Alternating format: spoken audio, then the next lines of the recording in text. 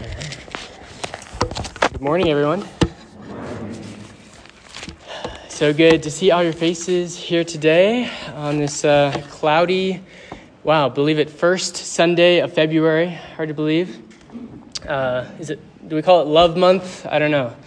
February? I don't know. Okay. I got a scowl from Nancy, so that's definitely not. We're not going to call it Love Month. But really glad to be here to worship with you guys today. It's been a bit of a week, as Brad was letting us know. Thanks, Brad, for leading us. And just Josh being sick, and then really the pretty heavy hit of Monica's husband passing away pretty unexpectedly. He's been in and out of health, of kind of poor health, bad health, for several months, but it was not expected that he would just pass away like that. So I would love to just maybe take a moment and just pray for her and for her family who continue to just process the sudden passing of Randy. So would you join me in prayer? Father, God, as our call to worship reminded us, you are good. Lord, you are always good. Lord, you are good when kind of normal things happen that we expect. You are good when things happen that we don't expect. And maybe even when we should, Lord. We should expect things like death. And yet they surprise us. When it comes, it takes our breath away. And Lord, we know that you're good in the midst of it, in the midst of the pain, in the midst of the confusion that sometimes comes. And we just pray, Lord, and I pray for Monica, Lord, and for her family, Lord, for her kids, for her grandkids who are processing this loss, this grief of her husband, dad, grandpa in their lives, Lord, a friend, Lord, a guy who really has a presence even across our whole nation through his radio ministry, God. And I pray, just in line with what Brad said earlier, that this would be an opportunity for folks to grieve, but to not grieve as those who have no hope. Lord, to grieve as those who know where Randy is, Lord, by your grace and by your mercy. And Lord, that would even be used of you to call people to reflect on their own relationship with you and their own eternal standing, God, knowing that death waits for each one of us. That's sobering, Lord, but there's something honest and important about it. And so I just pray that you'd continue to work through this passing and be the comforter that we know you are to this sweet family. We pray in Jesus' name. Amen. Amen. All right, so thanks for praying with me. And we are diving back in to Romans today. We're going to keep on going. We had Mission Sunday last week, but we have turned a corner in Romans, just barely tiptoed into Romans chapter 12. And Romans 12, as Josh kind of reminded us of a couple weeks ago, is a kind of a turning point in the book of Romans where Paul starts to get very practical in terms of, okay, if the gospel is true, what then? So Josh did verse 1 of Romans 12 two weeks ago. I'm just going to do 1 inch further and do verse 2. So if you can handle one verse this morning, that's where we're heading. So Romans 12, verse 2, and I would encourage you, as you're able, to stand for the reading of God's word.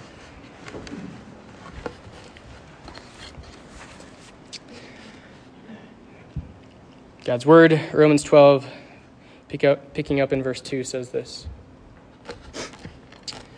Do not be conformed to this world, but be transformed by the renewal of your mind, that by testing you may discern what is the will of God, what is good and acceptable and perfect. This is God's word. Let's pray together. Father, thank you for your word. Lord, we know that you use it powerfully as your Spirit works in and through it for your glory, for our good on this earth. May all of our hearts be attuned to what you want to do this morning through this word. We pray in Jesus' name. Amen. Amen. You may be seated.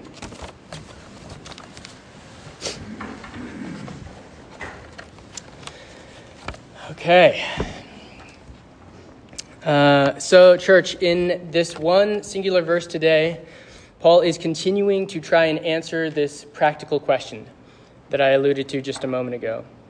And it's the question of how should we live in light of the gospel? If the gospel is true, then what? Especially, we can think if it is true what Jesus said in his earthly ministry, where Jesus said that he had come to fulfill the law.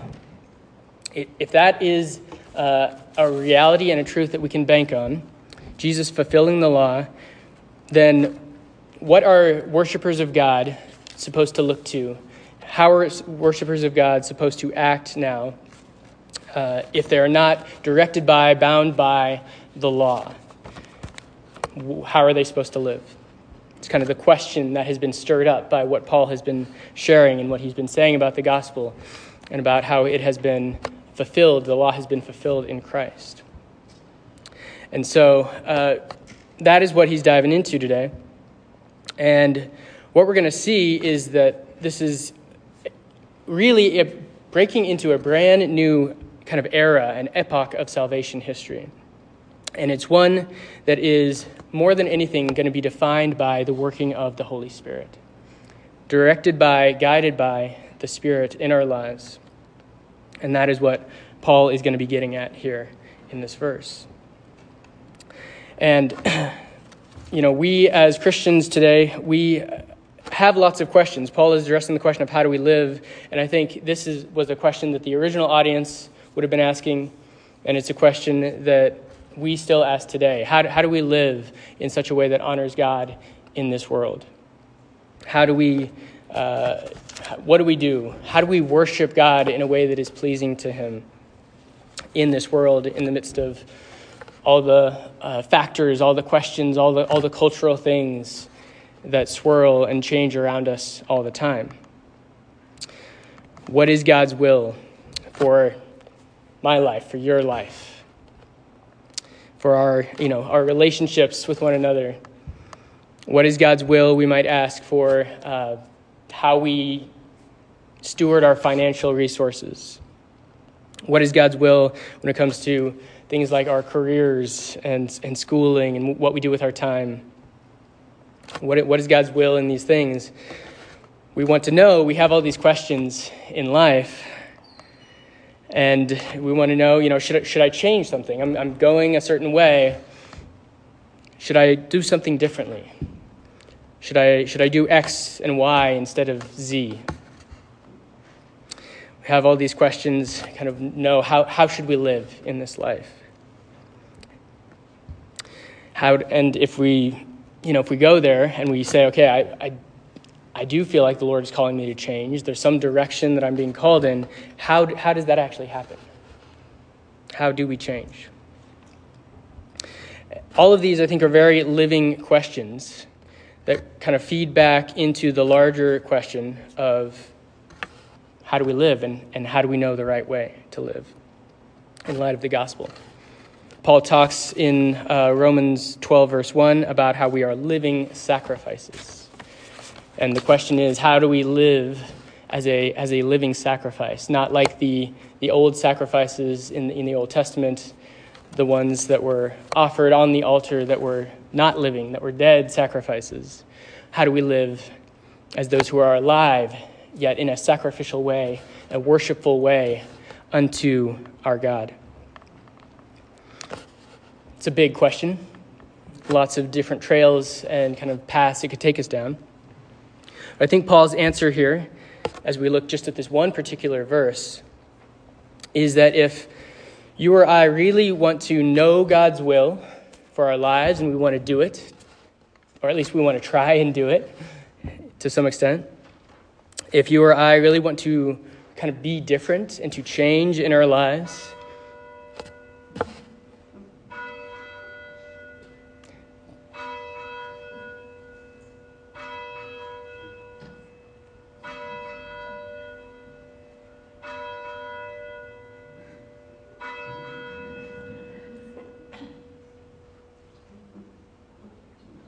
The end.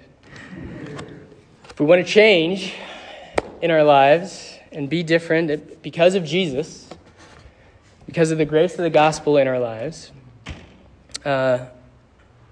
what is needed? And what Paul is saying here is what is needed is renewal.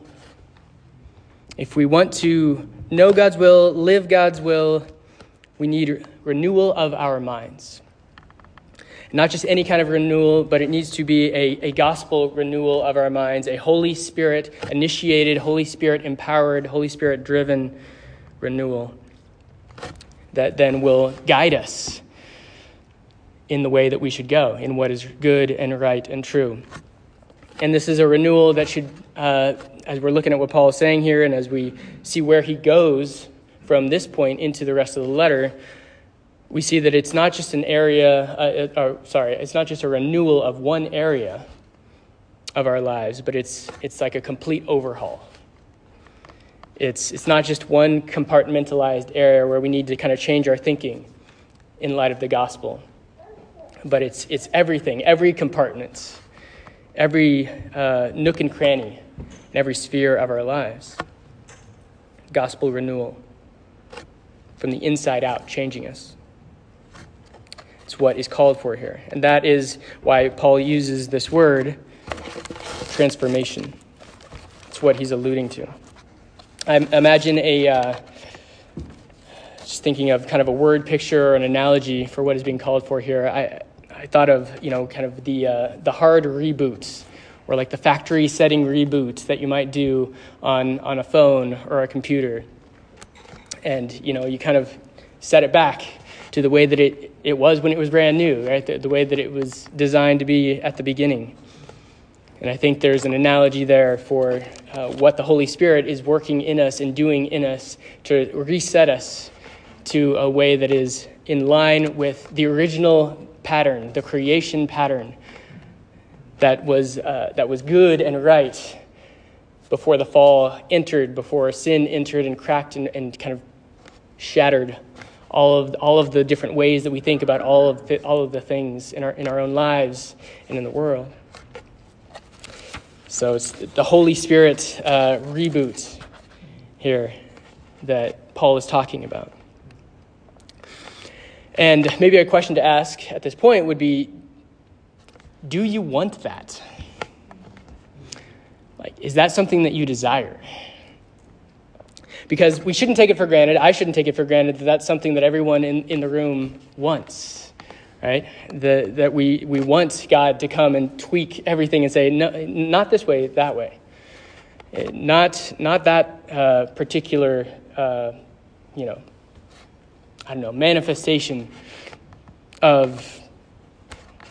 I think I'm losing my train of thought. But you don't want to go towards A, you want to go towards B.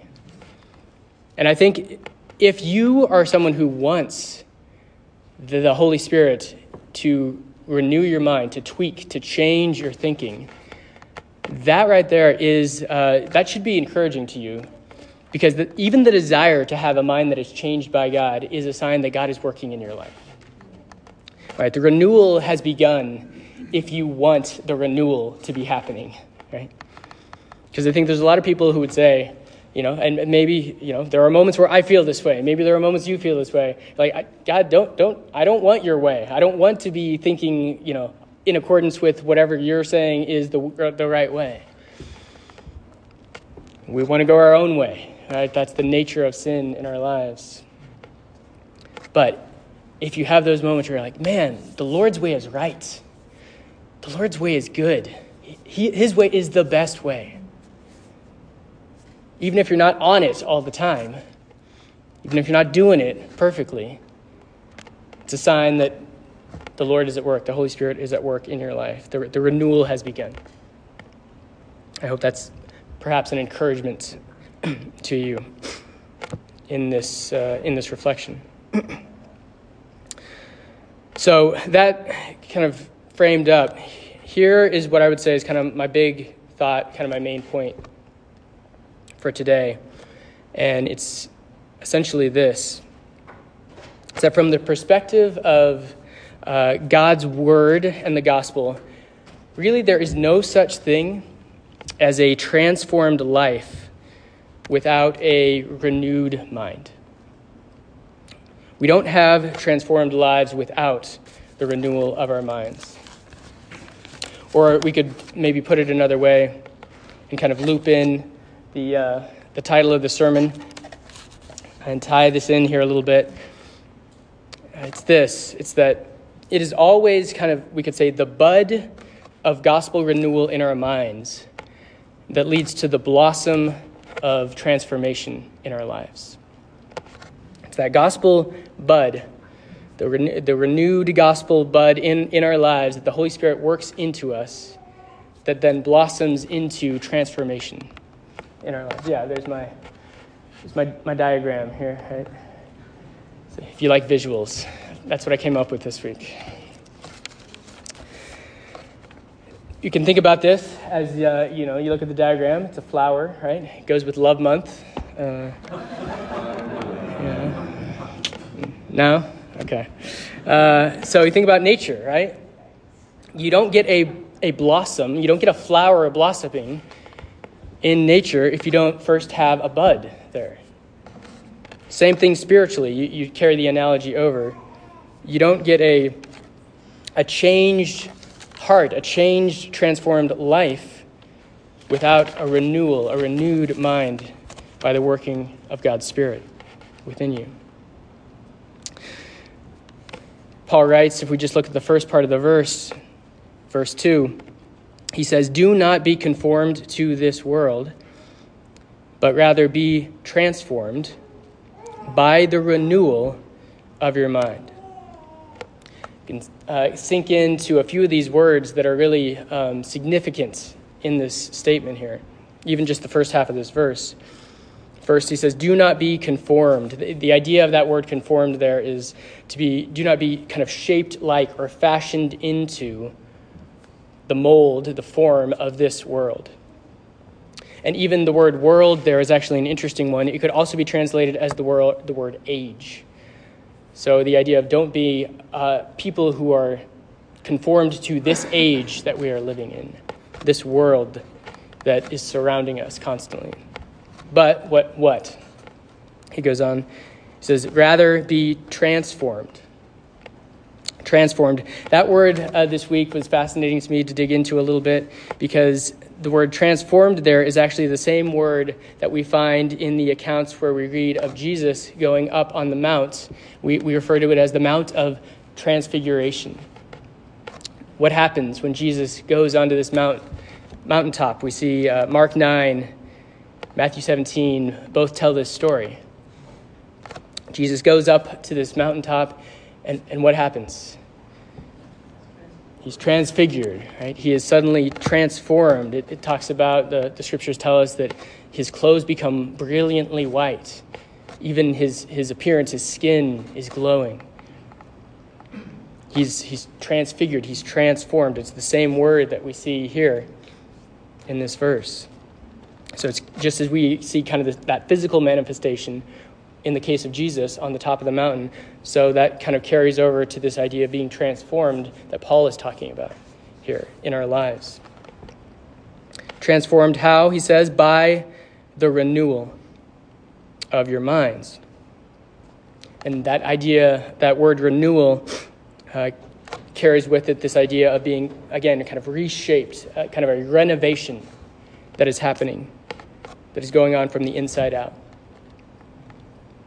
And lastly, the word mind here, a really important word. Renewal of the mind. Basically, it's the seat of the moral consciousness.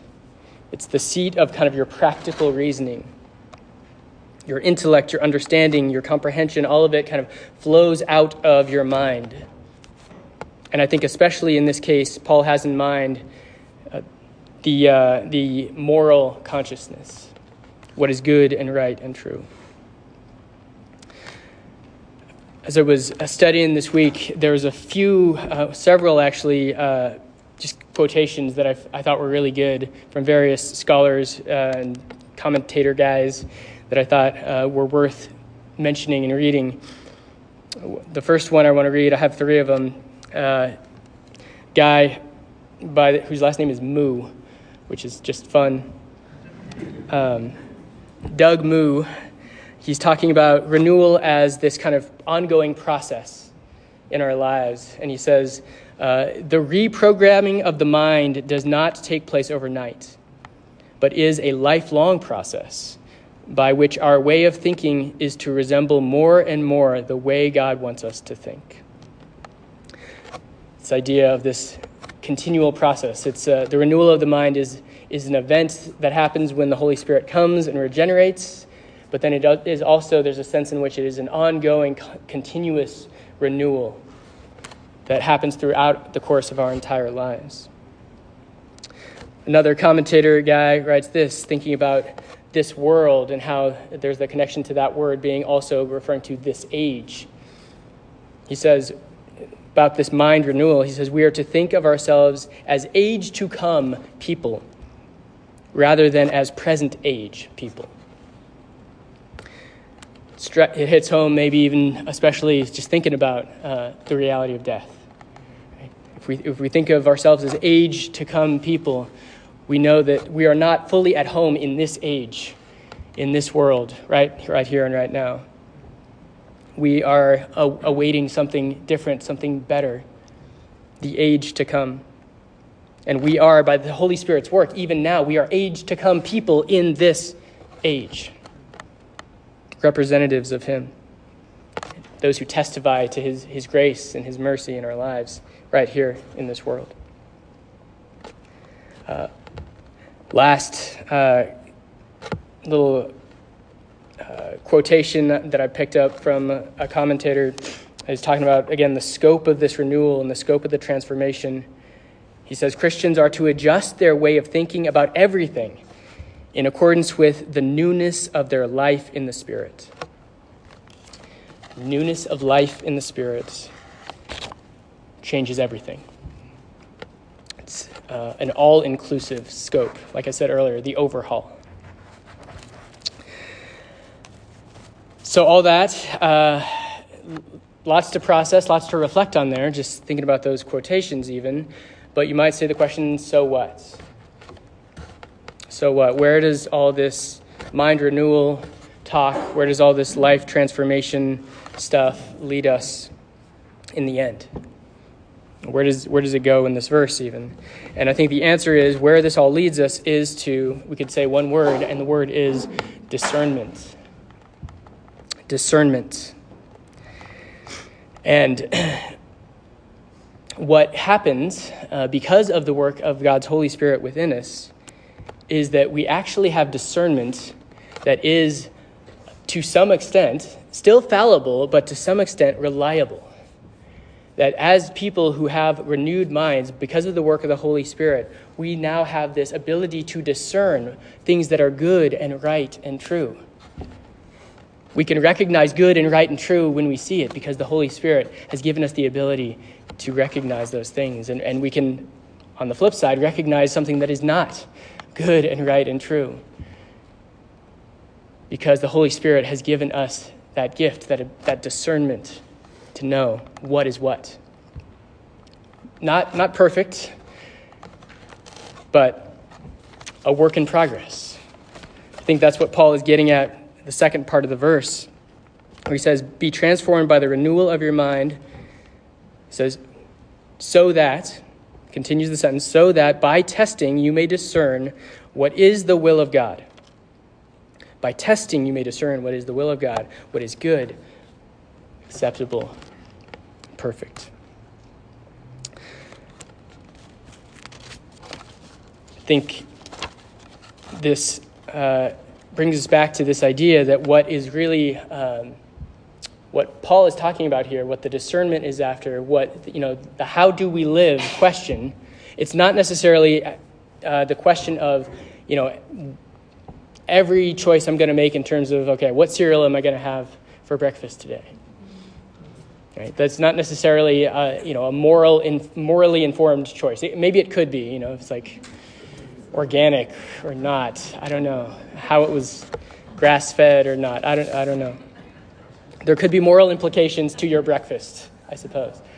But I think that the big the big picture thing here is really that the work of the Spirit gives us the discernment to line ourselves with the moral will of God.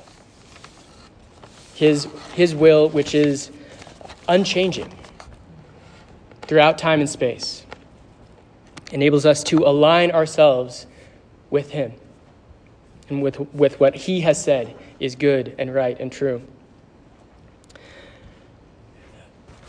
Makes me thinking about the moral character of God, what he says is good and right. Old Testament verse, Micah 6:8. It says even there, Prophet Micah writes, "He has told you, O man, what is good. God has told you what is good. And what does the Lord require of you?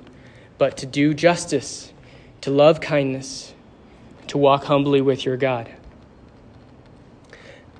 So it's these things that are broad, right? Do justice, love kindness, walk humbly. It's not a like a law, like that's, dot the I, cross the T. Here's the steps. This is how you do the Christian life. This is how you live. It's these broad things, but it's these broad things that are generated out of a new life. Not a law, but a life. A life that has been born in us. The life of the Spirit that is now guiding us and living in us and showing us the way we should go. It's renewal of mind and transformation of life. And, as we begin to kind of land the plane here, maybe just to get really practical for a moment, to think about all the implications that this has in our lives, like the implication of having a renewed mind. All right, so if the gospel bud, the renewed mind, tells us, that everything, for example, everything I own actually is the Lord's. What is the blossom, right? What is the transformed life that would come out of that renewed mindset? The renewed mind, everything I own is God. The blossom is, okay, how is the Lord calling me to use what I have for his name, for his sake, for his kingdom?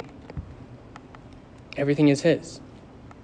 If the gospel renewed mind bud is, man, how amazing is it that Christ has forgiven me of my sin? That he has wiped away all of my debt. All of my misdeeds are done away with by the cross. If that's the renewed mindset that I have, what's the implication of that? What's the gospel bloom out of that? The transformed life, it's, how can I not forgive others? How can I hold a grudge against this person or that person in my life if the renewed mind tells me, man, God has forgiven me of so much? It's a transformation of your life. If the renewed mind, the gospel bud is, man, I'm beginning to understand, I'm beginning to realize how patient God has been with me as his child. How does that flesh out in my life? Maybe the blossom of that idea is that I become a little bit more patient with my own children or with people who act like children in my life. Maybe I'm the child that you need to be patient with. Right? That's the blossoming of the gospel, the renewed mind giving way to this transformation of life, practical implications in our lives. Let's take it full circle. It's not a law, it's a life. That is how we know how to live. We read God's word, we study the scriptures. We have the Spirit guide us in and through his word. It's not about, take it back, sorry. There is no transformed life without the renewed mind. So I encourage you to engage your mind, to maybe pray that prayer. Lord, renew my mind in this area. Renew my mind in that area. Renew my mind in every way. Even though that is a very scary prayer because you don't know what things you might start tweaking and tampering with, right? Things that you've begun to say, this is okay. I can live with this. The Holy Spirit might say, nope, you got to renew your mind on that. That's not okay. But that's what the Word is calling us to do. And that's what Paul's going to do for the rest of this letter, for the rest of these chapters. He's going to get he's going to start digging into our lives because the Holy Spirit has dug into his life. So do not be conformed to this world, to this age, friends, but be transformed by the renewal of your minds, that by testing you may discern what is the will of God, what is good, what is acceptable, and what is perfect in his sight. Amen. Amen. Let's pray and partake of the table together.